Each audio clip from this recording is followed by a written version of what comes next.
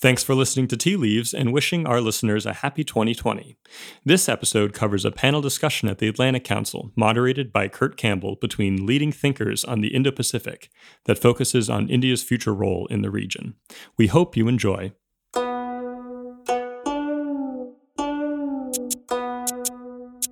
Thank you very much. Friends, can I bring you back to order? And again, thank you for joining us today at the Atlantic Council. We're going to take you into the present now with a panel that's going to explore where the Indo-Pacific is, India's role in it, and what lessons that we can take from 60 years ago as we head into an incredibly dynamic period today. I'm thrilled to have just a terrific panel, three wonderful people, all who are well known to you. I'll just take a couple of minutes to introduce. I think you all know Admiral Richardson just left service recently. He was the 31st Chief of Naval Operations, long-term submariner, wonderful person, played a critical role in U.S. thinking about the Indo-Pacific concept. I've known him for many years. He can tell you a lot of sea stories about Asia, and we look forward to his comments. Ashley, a dear friend to my immediate left, if you had to choose one person who is the father of the Indo-Pacific concept, a great strategist, one who has helped us think about the important role that India is playing strategically in the Asia-Pacific, and Alyssa Ayres, who is currently serving as a senior fellow on the Council on Foreign Relations. I love her book. If we had to talk about a couple of different books, I love Bill's book. I think any of you are looking for a good Christmas book, that's the one to get about Eisenhower. If you think Our Time is Crazy, the 1950s can match that. I urge you to go out and get it. You can get it delivered tomorrow because I just ordered it. Alyssa's book, I would also recommend, Our Time Has Come, How India is Making Its Place in the World. So wonderful panel. Very grateful for all three of them joining us today. So Adam, I'm going to begin with you. So Rich began by talking about some of the symmetries between the late 1950s and today. If you think about that, that was really the dawn of the Asian miracle. Really dramatic exports begin in this period, growing economies in Japan and Northeast Asia, India awakening, thinking about the world. Bring us 60 years into the future. You just got off active duty. One of your most important roles, both here in Washington, but in your other assignments, was thinking about the Asia-Pacific region. As you look at it, what are the great opportunities and challenges as we go forward? First, let me just say what a delight it is to be back on the panel with you. Ambassador Verma, thank you very much for inviting me here. And most of what I know, I learned from the people on my left and right during my time as CNO. And so I'm really outclassed here, but everybody's so nice about it that it makes it pleasant. One of the most important relationships that we have is our relationship with India in the Indo-Pacific. I just had a chance to talk to the current Chief of Naval Operations, confirmed that we are full speed ahead in making sure that that relationship remains on a trajectory that continues to strengthen this relationship. I think if you fast forward from the 50s to today, you would see in many ways the fulfillment of a dream. The economic growth, the democratic growth, the diplomatic growth of that entire region, with just economies exploding literally under the framework and the rule set that was put in place at the end of World War II, and has really allowed so many of the nations there to flourish. I think your book is so perfectly titled because I think that India sees this as a time where they are really coming into their own and are ready to step forward and take a much more of a leadership role there in that region, not only to secure themselves domestically, but to provide, be an exporter of regional security. And we certainly got that sense in the military to military, Navy to Navy relationship that we built, which was very strong to begin with and got much stronger, really leveraging off of the elements that we have in common: democratic nations, maritime nations, those sorts of fundamental tenets of national security, national power. In terms of challenges, I think China is the great newcomer on the scene, if you will, and I'd be interested to see what my fellow panelists think about, the nature of India's response to the Chinese growth into that region, particularly their maritime presence, now through the Strait of Malacca into the Indian Ocean and across. As you think about that Belt and Road Initiative manifesting itself, I think that would be, the one challenge that we've got to get right, this India-China relationship, and then extending out to, Japan, the United States, and other major players. Admiral, that's a nice segue. So, Ashley, one of the things that you've written eloquently about is that, of course, the important relationship of the 21st century is between the United States and China, but perhaps the dominant relationship, the one that we really have to keep our eyes on, is the relationship between India and China. Give us your insights about how's that fixed now and how do you expect it to trend over time? Well, thank you, Kurt. Let me start by thanking Admiral Richardson and Alyssa for being with me on this panel. And of course, thank you to Rich for doing this. One has to see India's role in the Indo-Pacific in the larger context of the concurrent rise of China and India and the gradual shift in power from what was the old Anglo-Saxon space to the Asian space. Indians genuinely believe that their time has come, but it is that coming is occurring in a context where there is a large, almost a superpower state on their doorsteps for the first time in their 5,000-year-old history. This has never been true in Indian history before, where they've had to deal with a major power with whom they have a rivalrous relationship so close to their borders. And so the challenge for India is how do they preserve the opportunities for cooperation with China, because they don't want to risk a war. They don't want to risk manic competition that could undermine their desire for long-term economic growth, with the realities that competition between these two countries is not going to go away. And so India has to walk a tightrope between protecting its interests in the context of competition with China, while also preserving whatever opportunities there are for cooperation. And the United States looms very large in the context of the calculus. And increasingly now, Pacific Asia, because the Indians have come to the recognition that they will not be able to deal with the China challenge unilaterally or alone. And so the partnership with the United States and the partnership particularly with other Asian powers like Japan, Singapore, Vietnam, Indonesia, even Australia, will become critical to this calculus. So we are actually at the early stages of watching the evolution of India's gradual integration into the Indo-Pacific. It's a story whose last chapter has not been written, but we have to watch this space. I want to just ask you before going to you, Alyssa, just one last thing on that, Ashley. I was struck in multilateral meetings that I had with Indian friends just a few years ago that as much as we tried to talk to them and engage them on Pacific and Asian-related issues, it was not a natural process. They were still more comfortable in a regional setting that really is not about the dynamism of East Asia, but much more about some of these intractable problems in South Asia. Is that going to change over time in your view? It is going to change over time for sure. And you begin to see India already engaging with the broader Indo-Pacific space at the geopolitical level, at the military level. But India's biggest weakness in this engagement is its economic trajectory. India is still not an outward-looking nation economically, whereas the rest of Pacific Asia is essentially dominated by outward-looking economies. So in addition to all the other contradictions that I identified in the Sino-Indian space, India has to cope with the reality that it is not economically integrated with Asia in a way that is necessary for its long-term success. And yet it seeks to be partners with essentially other countries that want to be even more deeply involved with India, not just geopolitically, but economically.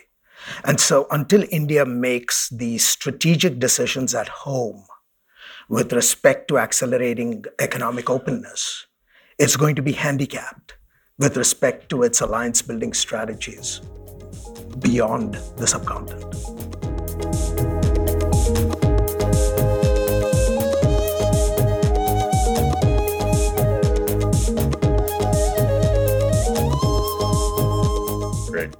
Alyssa, thank you. I just want folks to know how much we appreciate Alyssa joining us today. She's right after this getting on a train to head to India for important sessions to really discuss India's role in the world. And I'd also like to point out that an enormous tree fell near her house, and she wasn't able to get there. And you notice how well run this conference is. Rich sent part of our team in the Asia group with chainsaws. They cut the tree. This is a true story. Cut the tree, and she's here. So great that you're able to join us. Thank you, Rich. So thanks, Rich, for that. So Alyssa, just help us. So your book really describes how India is starting to think about the world.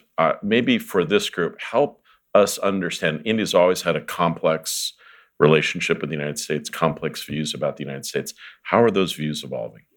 Well, I think Ashley put this exactly right, that India sees the United States as a power that can be uniquely helpful to supporting India realize its own ambitions in the world.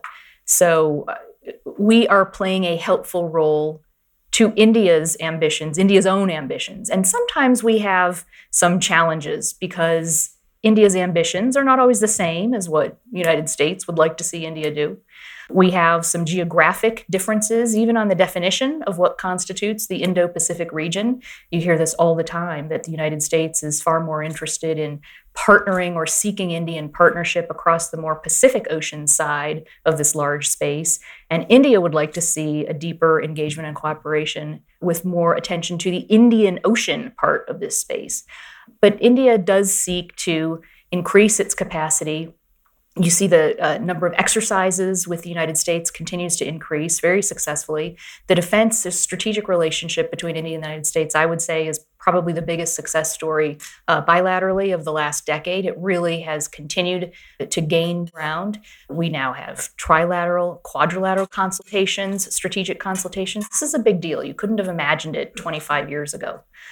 But what does India seek in this region? It seeks primacy in the Indian Ocean. It seeks to be its region's major power. So that is where we can play a role helping India with its capacity. I'd just like to note one thing that Ashley referred to is the economic undergirding of this rise in this story. There was a recent news report, I think it was just last week, if I'm not mistaken, about the Navy seeing a drop in its budget. To the extent that India doesn't attain those high rates of economic growth that it needs to power its modernization and its ability to build this blue water navy, it's going to fall short of its own ambitions in trying to attain and preserve that primacy that it seeks in the region. Alyssa, that's a nice segue. Admiral, so in your capacity, you dealt primarily with the Indian Navy. Right. Bureaucratically, of course, there's no bureaucratic politics in our military organizations. But as you look at India, do you discern subtle competitions about who wants to work more with the United States, what the particular focus are in terms of investments, and what does that mean for the trajectory of the U.S. India relationship? Well, just to leverage off of what Alyssa said, there has been, I think, overall tremendous progress made. And it's not just, it's not only exercises, which have grown more in number, but also in complexity.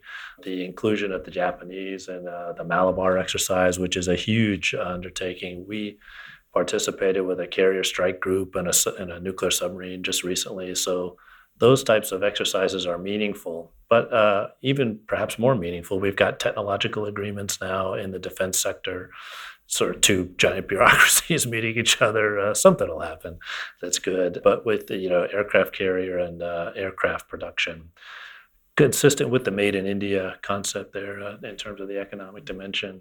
There's also been important communication and information sharing agreements, logistics agreements, and so these are agreements that have been a long time coming. We've been working hard to achieve them and have recently done so.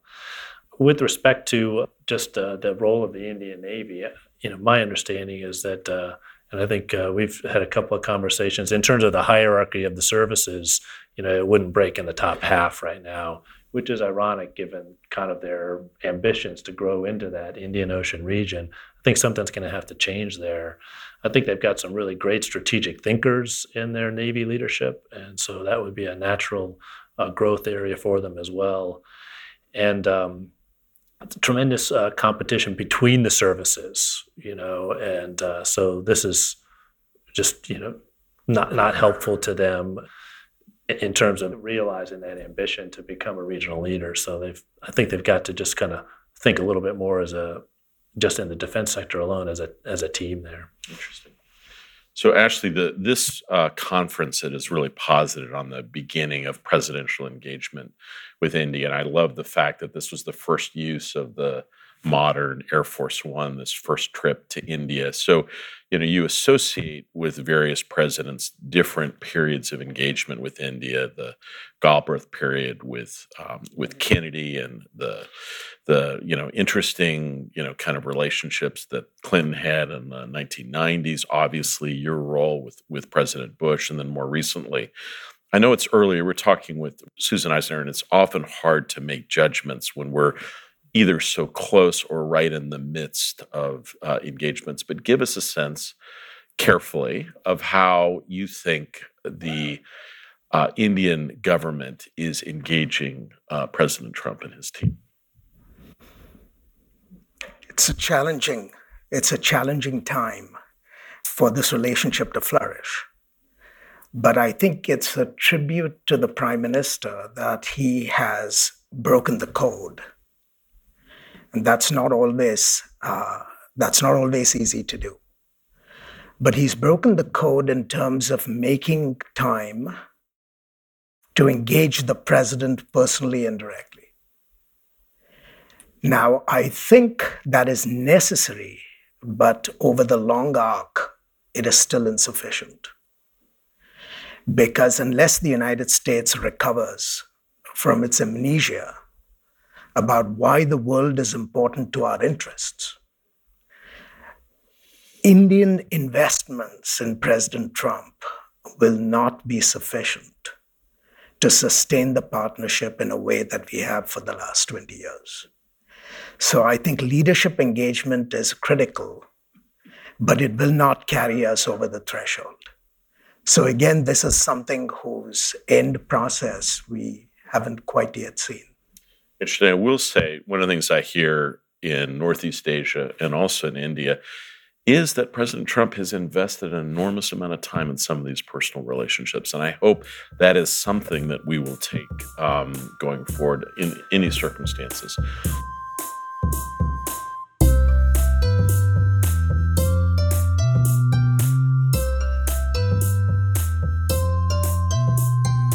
Alyssa, I thought it might be useful to tell the group a little bit. So in your engagement in India, India's decided to host a gathering that really signifies its interest in certain kinds of multilateral engagement. I thought they'd be interested, perhaps as a final segue into our next session, about what you're about to do in the next couple of days. Sure. Well, in addition to deepening India's engagement with the United States in conversations about East Asia, the Indo-Pacific, our exercises, our defense partnership, and our strategic conversations from within the State Department, we're now seeing from India more of a push to become a platform, a convening country for conversations about the strategic future of the Indo-Pacific region. So this weekend, RIS will be convening a conference called the Delhi Dialogue, and it's ministerial level now. And they're bringing in people from East Asia, Southeast Asia, the United States, to talk about the Indo-Pacific,